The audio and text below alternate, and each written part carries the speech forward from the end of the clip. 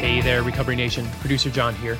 In today's episode of Full Potential Now, Ted is joined by writer Gabrielle Glaser to discuss the increase in high-risk drinking among women and older adults. Gabrielle Glaser is the author of New York Times best-selling book, Her Best Kept Secret, Why Women Drink and How They Can Regain Control. Learn more about her work at GabrielleGlaser.com. Don't go anywhere.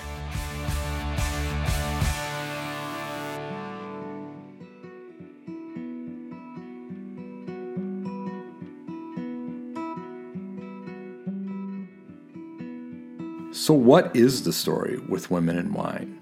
I mean, women friends I know have so-called book clubs these days. These clubs oftentimes involve going to someone's house or meeting out at a bar and talking over a good book. Some say it sometimes involves more wine and socializing than actual discussion of the book, but they report having a great time. So what's the big concern?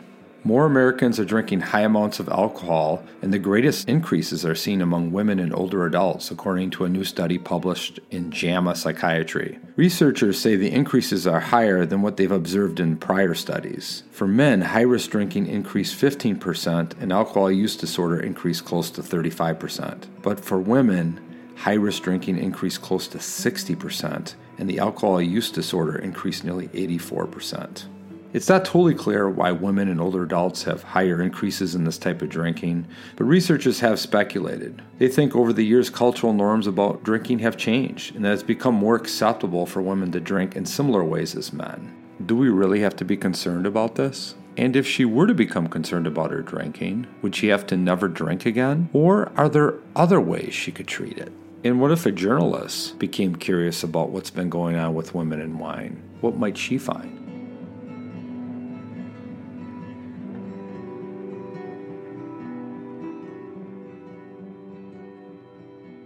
So, Gabrielle Glaser, could you tell us a little bit about who you are and kind of what a day in the life of Gabrielle looks like?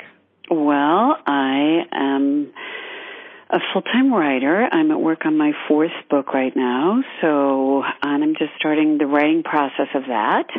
I'm the mother of three daughters. One is 25, one is 22, and the baby is 16, so I have to get myself out of bed to get her to high school because there's not a bus that takes her. I have a dog, and I wish I could say I'm one of those really regimented writers who has a serious writing schedule, but I do not. I just don't. Some days I write thousands of words in a sitting, and sometimes I struggle to write 500. I interview a lot of people. I distract myself a lot with the YouTube videos and the news. And I'm guilty as well. Well, I think we all are. I look at Facebook far too much. You know, the usual. Nothing truly extraordinary. Okay. Well, how did you get into journalism and writing? I wanted to become an historian. I got a master's in history, a bachelor's and a master's in history, and I fell in love with the country of Brazil, and I learned Portuguese, and I lived in Brazil for a while doing research for my master's thesis, and I was absolutely convinced that this was going to be the life for me. And I came back to the States to apply for PhD programs, which I got accepted to, but a friend of mine who had a job as a news assistant at the New York Times was leaving his job, and his boss needed a fill-in. And I told him about my plans. Look, I'm not serious about this. I'll do it, but I'm not serious about this. I'm going to go get a PhD in Brazilian history. And he laughed. He said, "You're never going to get a PhD in Brazilian history. You're going to fall in love with journalism," which I did. And I have not looked back. So that was in 1987 or 88, and I really have not looked back. So, wow. So you've been in the journalism track for almost like 30 years. That's right. Wow, That's right. that is really that is like totally interesting. So how did you stumble into getting the ideas to write The Best Kept Secret. It's kind of a book we're going to talk about in today's podcast. So what kind of prompted that? How did you stumble into that? I have covered health and medicine for a very long time. And my husband and daughters and I had made a cross-country move from Oregon, where I'm from, back to the East Coast. And I happened to see an op-ed piece about the number of women in rehab increasing significantly. And I thought, well, that's really interesting. And I did some research into it, and I could see that women were drinking more than ever before. I noticed it among my own peers. I noticed it in my family. I noticed it in myself. And I thought, well, I wonder why this is. What are the data points, and what do they mean? And so I put together a proposal. I had written 2 books prior to that, so I wasn't a novice at putting together a proposal. And I sold it to Simon & Schuster, and I thought the book would take me 2 years to write because the data was quite striking. It did show that women were drinking more than ever before. Women were getting arrested for drunk driving more than ever before. Women were getting admitted to the ER more frequently than they'd ever been. They were suffering from cirrhosis more at higher rates. But what I didn't realize was how they could, that there were different, I crafted a book around that, and then I thought, well, everybody knows how people get better. They go to AA. And I don't have a drinking problem myself. I have a pretty serious shutoff valve. And when I started researching the recovery industry, I was really shocked, and I had to get a year extension for the book because it was so underreported. The truth of the rehab industry, the truth of how people actually do recover, the breadth of ways in which they actually can get better was so vast and so significant. It took me another year to complete the book. Wow. I mean, I've been an alcohol and drug counselor for, some years, but that is really interesting because what we know to be true in the research is that 10% of people with an alcohol or drug addiction will actually show up in the treatment doors. So there's another 90% running around, either actively addicted or they're treating it on their own. And just some of my experience, what I've become even more and more interested in is these other people, because they're the larger percentage of people out there. But yet we're focusing in on the 10% that make it to the door.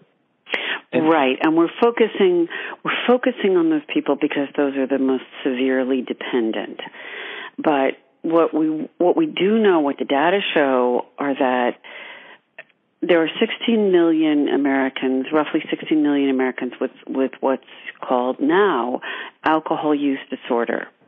And alcohol use disorder replaces the older terms of alcohol dependence and alcohol abuse, and prior to that, alcoholism, which is pretty binary. And what alcohol use disorder suggests is that there's a spectrum of use, of misuse, from mild to moderate to severe. And yes, the severe people are usually the people we see. They're the ones who are falling down drunk on the sidewalk. They're the ones who drink throughout the day. But what the data show are that people, and there was a recent study in JAMA, the Journal of the American Medicine Association, that came out in early fall, late summer, that showed the people who are drinking to excess, more than 4 drinks a day for a woman, more than 5 drinks a day for a man, on a weekly basis, has increased 30% since 2002 to 2013. So that's a pretty striking number. And that doesn't mean that someone is alcohol dependent. Okay, if you're doing that, what it means is this is a pattern of risky drinking that needs to be looked at and curbed in some way. the point that I try to make, and I tried to make in my book, and the point that I've repeatedly tried to make in various magazine articles and online pieces, is that there is really a whole array of ways in which people can get better. We tend to hew in this country to the idea that the only way for people to get better is for them to abstain entirely. And the data show that that's just simply not true. Science has really found a multitude of methods for people to get better, for people to recover, and we still tend to really hew to this idea that was born in the 1930s out of Alcoholics Anonymous, and that the only way to get better is to stop entirely and to consider your illness, consider your drinking problem as an illness that is chronic and progressive and recurring, and the data just don't hold that to be true for the vast majority of people who get into trouble with their drinking. That is so well said and refreshing to hear. Because even when we think about and I've been schooled in the old school and some of the new school as well in terms of being in the treatment world for so long as a therapist. Right. You nailed it. You nailed it right on the head. Is that a lot of these programs will see people on the spectrum and basically say, well, wait a second, you meet the criteria in old DSM-4 language, the Diagnostic Statistical Manual. Right. You're alcohol dependent, so that means you're it's addiction is a brain or is a disease, and you have to deal with this with the rest of your life. So that's why you have to stay sober. Right. And what's interesting, if you go back a few years, just in the treatment world, there was a movement and a focus in on harm reduction.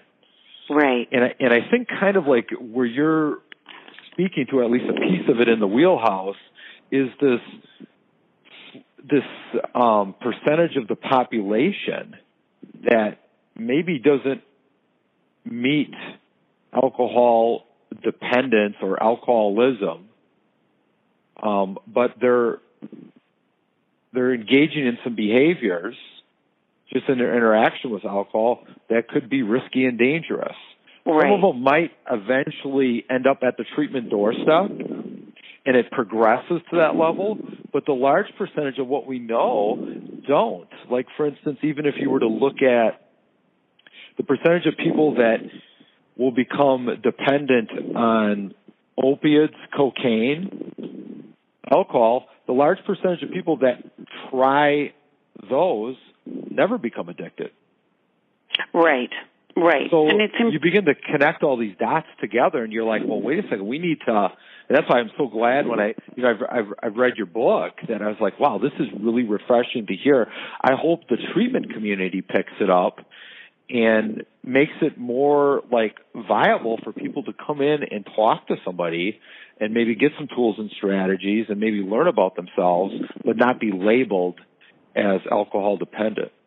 Correct. Because, again, the vast majority of people who are somewhere on the spectrum are not, alcohol dependent is even, from the DSM-4, the new term would be, and it's clunky, alcohol use disorder, but you're somewhere on the spectrum, and my point in writing this book and in the work that I've done since is really trying to educate people about the importance of understanding that there's a whole toolbox.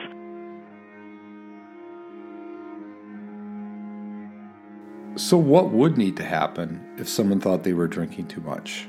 Would they just be left to figure it out on their own? Would they automatically need to attend AA, Alcoholics Anonymous, for the rest of their life?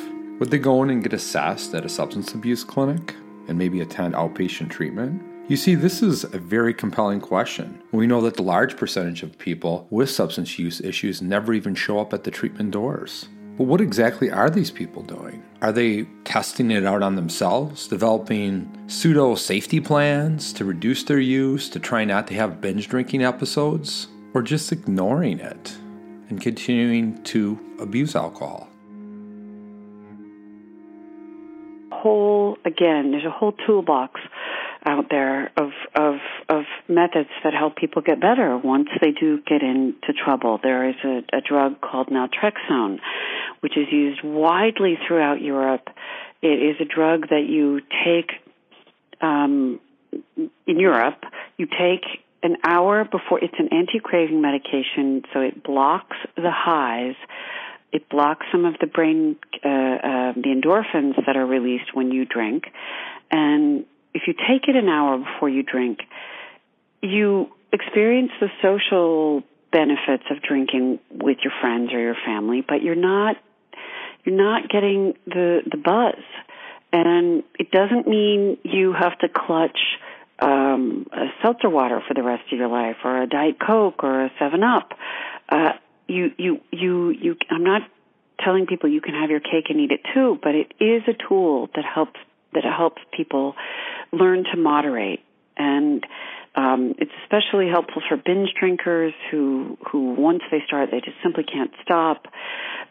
And what the drug does is that it actually you get no reward from drinking once you take this medication.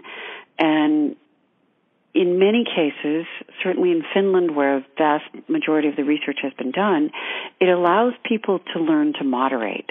You break the cycle of binge drinking. You still drink, you have 1 or 2 drinks, but you don't get the reward for drinking. You don't get that rush of feeling. And so you stop drinking like a jerk.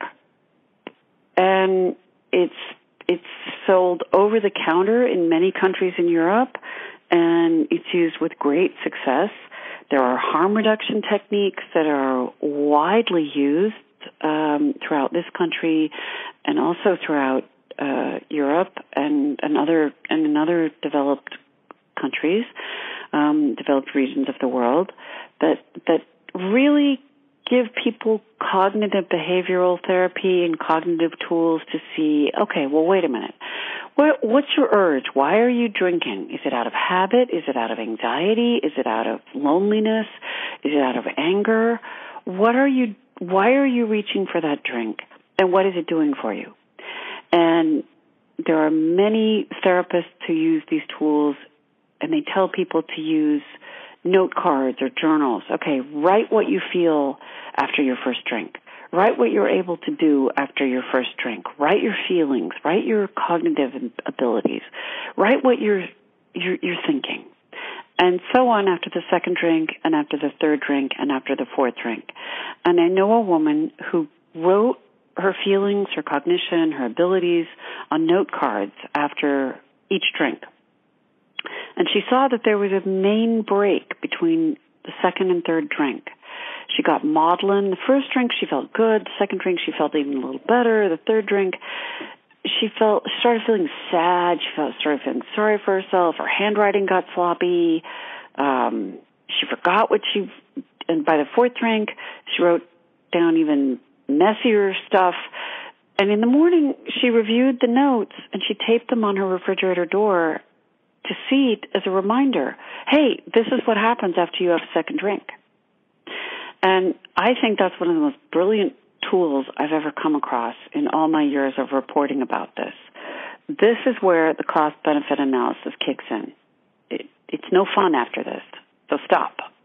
Yeah, see, I love that from the standpoint that, we all kind of do, especially when it comes to drinking and drugging and just, hearing like thousands of stories, people do their own personal experiments on themselves, but then when you draw attention to kind of take it to a deeper level in terms of thoughts and feelings, right, when you're using, then that increases self-awareness. Exactly. And then the person is more aware, and then when you do the cost-benefit analysis, it's easier to see. So I'm glad that you mentioned that strategy. Well, I think it's really, I've mentioned it to several people, and I think it should be more widely employed. Yes, definitely.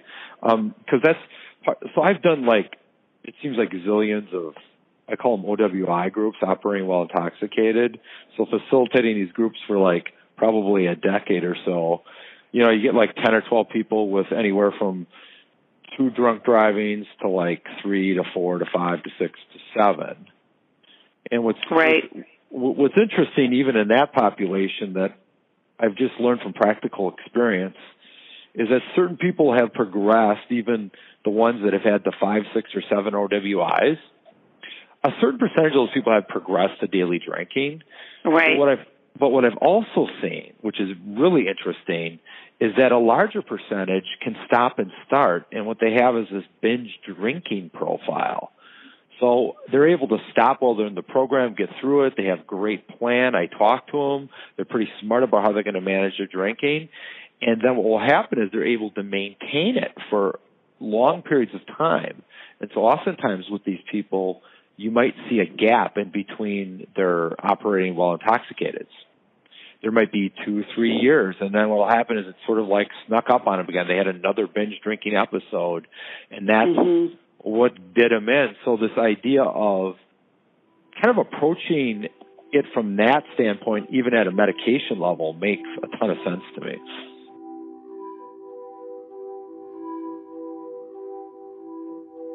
So are men and women equally at risk for developing drinking problems? If so, then maybe we should label all men and women with drinking problems as alcoholics. Or are there gender differences? And if so, what will we do with those differences? And maybe labeling someone as an alcoholic or addict and making that their identity isn't necessarily the best idea.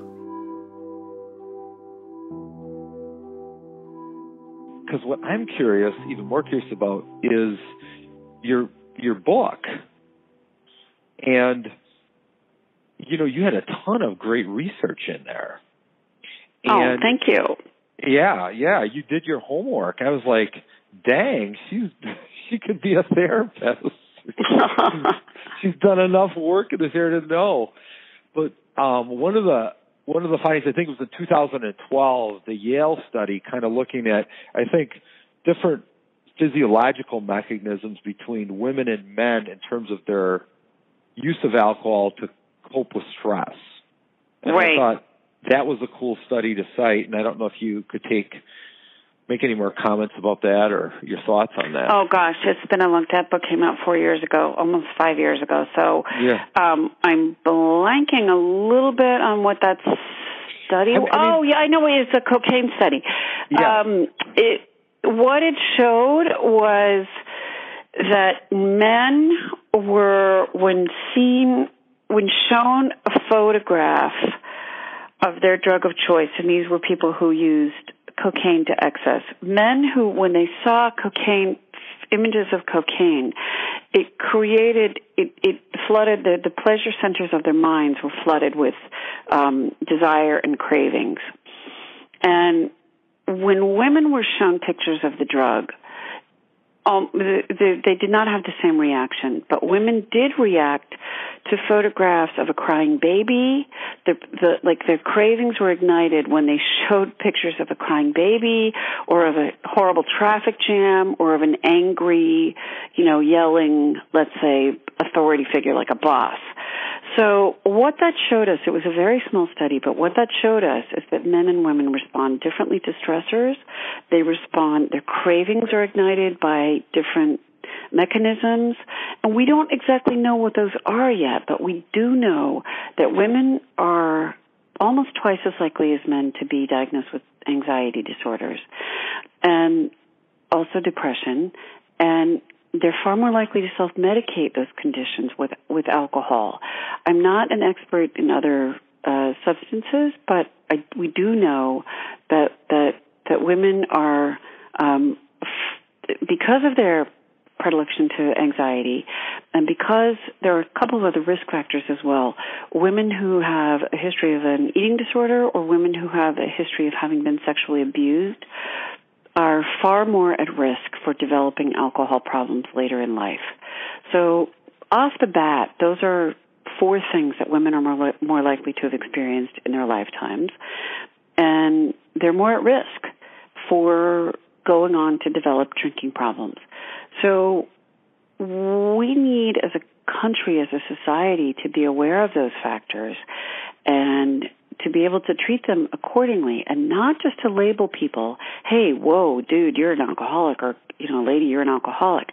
That's a dated term. It's very binary. It's very shaming. It connotes a lifelong condition, and that's simply not the case. We don't call smokers lifelong recovering smokers. We call them ex-smokers. People who quit smoking are ex-smokers. And they're not in recovery for the rest of their lives. They're people who used to smoke. And when people who are formerly obese people lose weight, we don't say, oh, yeah, they're recovering, obese people. We say, oh, yeah, they lost a lot of weight. They got their eating under control, and they lost a lot of weight. Well, the same is true and possible and very, very possible for drinkers. And again, as I mentioned, there are drugs that help people manage their cravings. There is cognitive behavioral therapy that can help people understand what their urges mean, where they're coming from, and how to manage them. There's something called motivational interviewing, which helps people resolve their ambivalence about why they're using drugs or drinking too much. And again, there's a whole toolkit out there for people to be aware of, and it's not just one way. You got to kick this habit and that's it, and you got to stay on top of it for the rest of your life. Well, yeah, it's a condition like any others that you need to learn to manage and be aware of. But it doesn't mean the old narrative of recovery was that if you don't stop, if you don't become sober or clean right now, you're going to land in jail, in an institution, or be dead. That might be true for people on the very severe end of the spectrum, but for the vast majority of people who overuse, it's just not the case. Yeah, well said. Do you ever think that your position is ever misunderstood? Oh, yeah. It's understood. It's misunderstood all the time. I'm attacked all the time. I'm just thinking about that because I come from the treatment community, and I can just imagine so. Oh yeah, no. It's like, really because there is this old paradigm that's rooted in the 1930s. The 1930s, and AA filled a clinical and a cultural vacuum because there was really no other way to help problem drinkers at the time than this methodology, which is rooted in religion. It's not science. It's rooted in religion. And 5 of the 7 of the 12 steps mention God. It's a and then people criticize me. They say, well, no, it's a spiritual program. No, it's not. It's a religious program. It's a religious program that uses God, and the Supreme Court, higher courts in 3 states have, or in 3 different jurisdictions, have ruled that ordering somebody into AA or NA is an impingement of their First Amendment rights. It is a separation.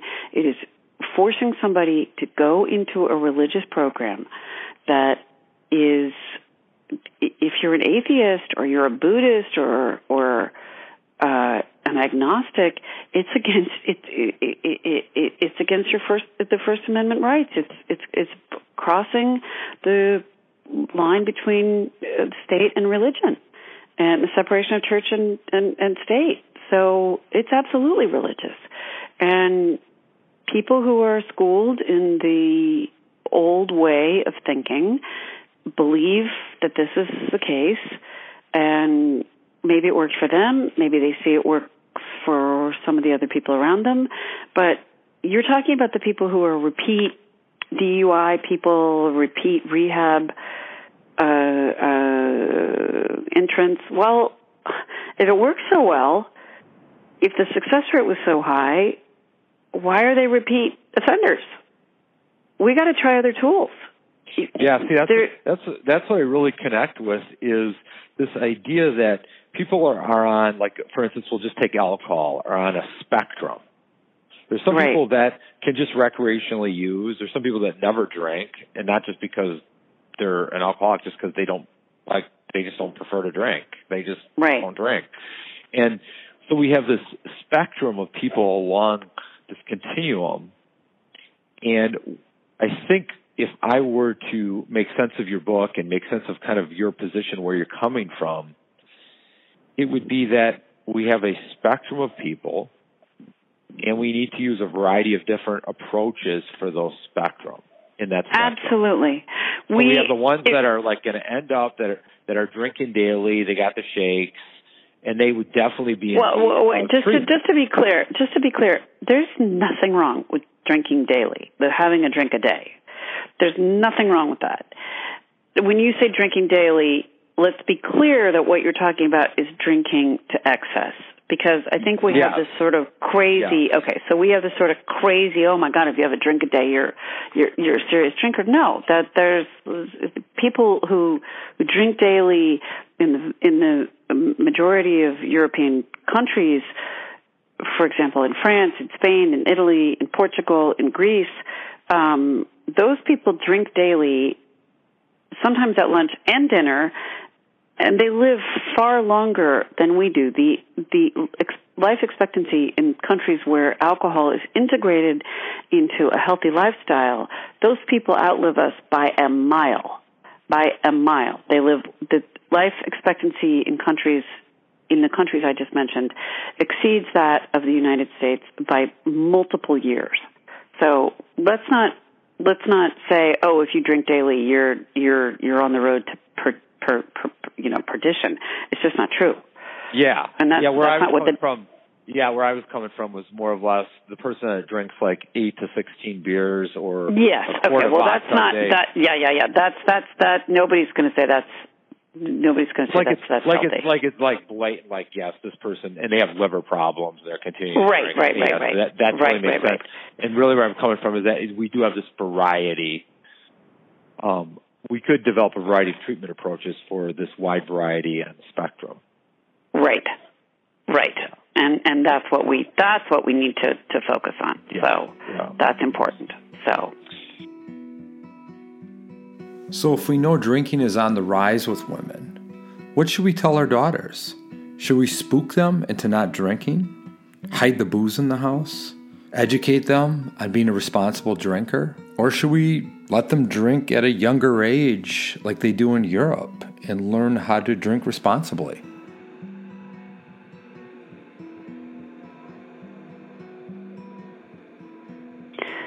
So what would you say to so I have 2 teenage daughters. Mm-hmm.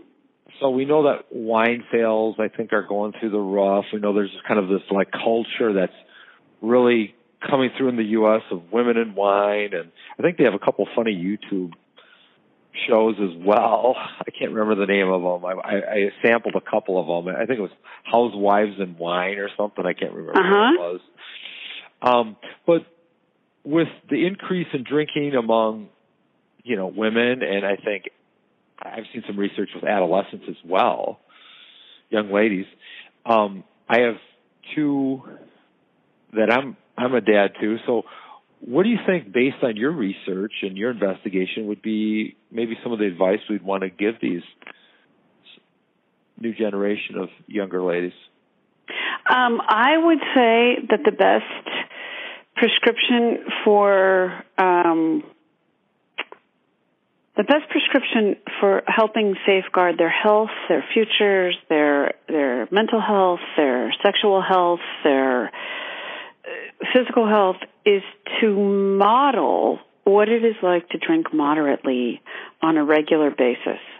Because these kids get exposed to binge drinking in college or at high school parties, and that becomes normalized. And that's just nonsense. I am not sure why we have that in our there are a lot of reasons why we have that in our culture, but I think one of the reasons why is because we have this insane time limit or age limit of 21.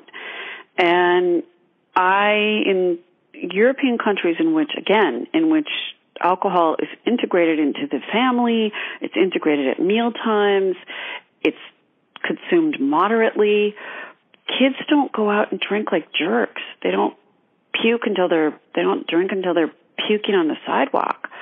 They don't. Now that behavior is starting to increase because of global culture and what they see on television, but in general, it's not. It doesn't happen in those countries. And I think the best prescription is to model moderate drinking for your children in your family, what responsible drinking looks like, when it's time to say no, and why. And I think kids need to be aware, and teenagers especially need to understand, here's what happens to you after you have one glass of wine. Or drink, whatever. Unfortunately, they're drinking hard alcohol these days, which is really dangerous.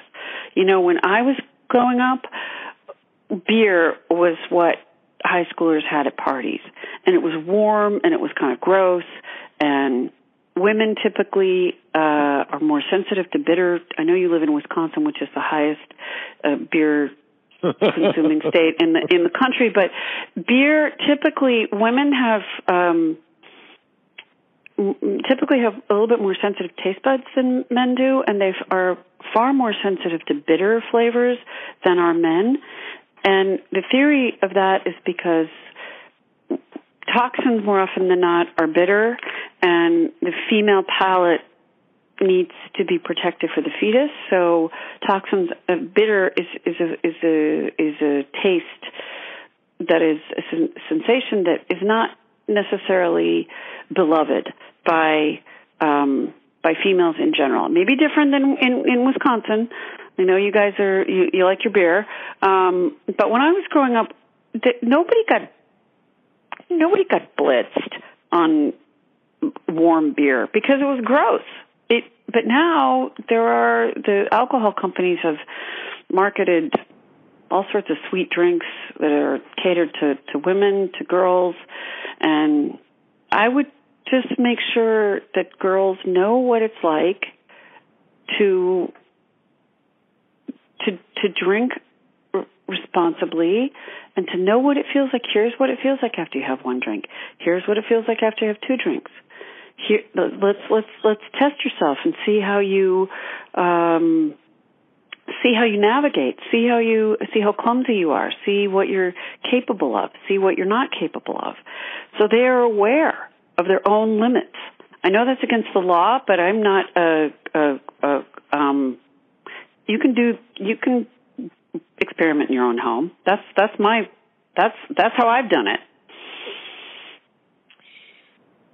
Well, what about the other thing I've read?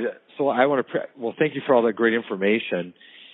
And what about, I know drinking among the older adults is on the rise as well. I've seen some research coming out. Mm-hmm. And so any thoughts on that? I know that, I don't know necessarily if your book was really about that sort of thing. No, it really wasn't. And what I would say about that is that this is the baby boomer generation that is pretty accustomed to mind-altering substances, starting from, Woodstock and moving forward. So that's not that surprising to me, that they're, continuing to seek mind-altering experiences. The older the body gets, the less capable it is of metabolizing and processing alcohol. So I, again, just try to keep things moderate. Nobody wants to hear never drink again. Nobody wants to, unless you're really, really, really severely alcohol dependent person, and you really, truly cannot manage to moderate. It's just, people just need to be aware. They need to be aware of their triggers. They need to be aware of how they feel after one drink, two drinks, three drinks. They need to be able to hydrate. You need to eat. Don't drink on an empty stomach. That's not good. It's pretty self-explanatory. Don't drink like a jerk. Yeah, I like that. Don't drink like a jerk. That's the takeaway. Don't drink like a jerk. Yeah, and I like this part about it's about paying attention to how you react to alcohol and then sort of like doing your own personal experiment to kind of figure that out and understand it, rather than just like not do any of that and then go with the cultural norms of binge drinking. Hey, I'm going to a party, I'm in college, I'm going to have like 12 beers and get annihilated with everybody else. Exactly. That's a really dangerous thing to do. With my daughters, I'm Jewish, so it's, we drink wine ceremonially on Friday nights and on holidays, and I have used those opportunities to show the girls, okay, this is what it feels. And again, I have 3 girls, so this is what it feels like. Here's what how do you feel after one glass? Okay, well, here's a little bit more, and that's enough because you're young. It normalizes it, and it takes away the interest in going out and getting obliterated, because it's just no fun to wake up puking. I mean, who likes that? Yeah. I like this idea of exploring and then really evaluating, kind of understanding. Exactly. Have the kids explore it and evaluate it as well in the safety of your own home. I don't know if that's legal in Wisconsin. I think it's legal here in New Jersey, but, evaluate it under supervision. And it sort of takes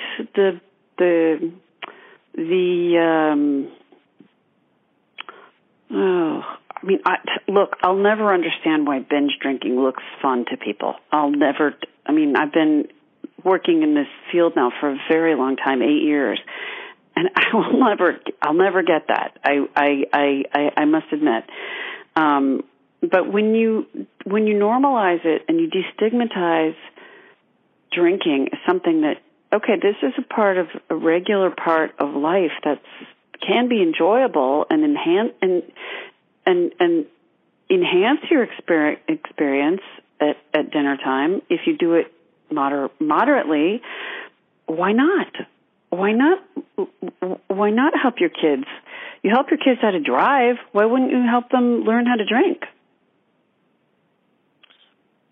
Yeah, I think of, because I'm a teacher over at UW-Whitewater, and I do a section I teach a course called Alcohol and Other Drug Studies. Mm-hmm. And so part of the course is we learn about standard drinks, blood alcohol levels, and what I'm kind of like really surprised at is the lack of knowledge of those two things. Mm-hmm. Blood alcohol levels, what it actually does to you, how does it sneak up on you, and how do you get to a place that you really probably didn't really want to get to, but you got there. And so some of that has to do with just what you drink, how much you're drinking, knowing what's sort of in the glass. Right. You say I had 2 drinks, well then you find out, well, guess what, they were like triples. Or I had 3 of those, and then once your BAC gets above like 0.12 or 0.15, we know inhibitions are lowered, we know people have terrible judgment, and then they might just decide to continue to drink after that point. So I like this idea of moderation and understanding your relationship with it, not like hiding from it, but understand your relationship with it. Exactly. So face it full on, rather than making it this big taboo. Face it full on. Yeah. Face it full on. Understand it. That's the key to everything. Demystify it. I love it. Understand where what it all means. So. Well, we are nearing the end here. So is there any valuable resources you'd like to share, or things you'd like to, send a shout out to in terms of new book? Oh gosh, let's see. I have some resources on my website, www.gabrielleglazer.com, of places that are, if you do get into trouble, and you need some help online, there are different groups, and they're all listed under alternate forms of help, so that's one place to go. If you think you need help moderating, there's a group called Moderation Management. There are apps out there. There's another app called Checkup and Choices, which helps people track their drinking and learn how to manage it that way. And I'm sort of blanking on some other ideas, but that's a good start.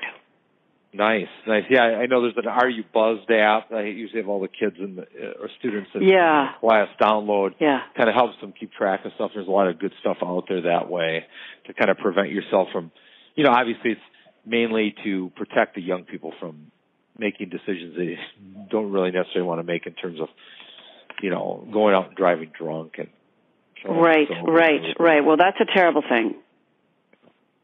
Terrible thing. Well, we want to thank you from Recovery Nation. Gabrielle, you've been a wonderful guest, and with that, we salute you. Oh, thank you so much. I really appreciate your having me on. Take care. Okay, take care. Bye-bye.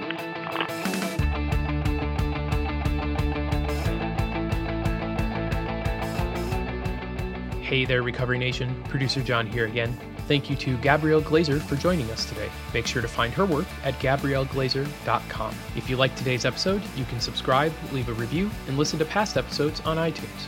And visit FullPotentialNow.org for your free TED tools, including where to find a rehab center near you. This episode featured music by Pat Reinholtz and me, John Procruzzi. Thanks for listening.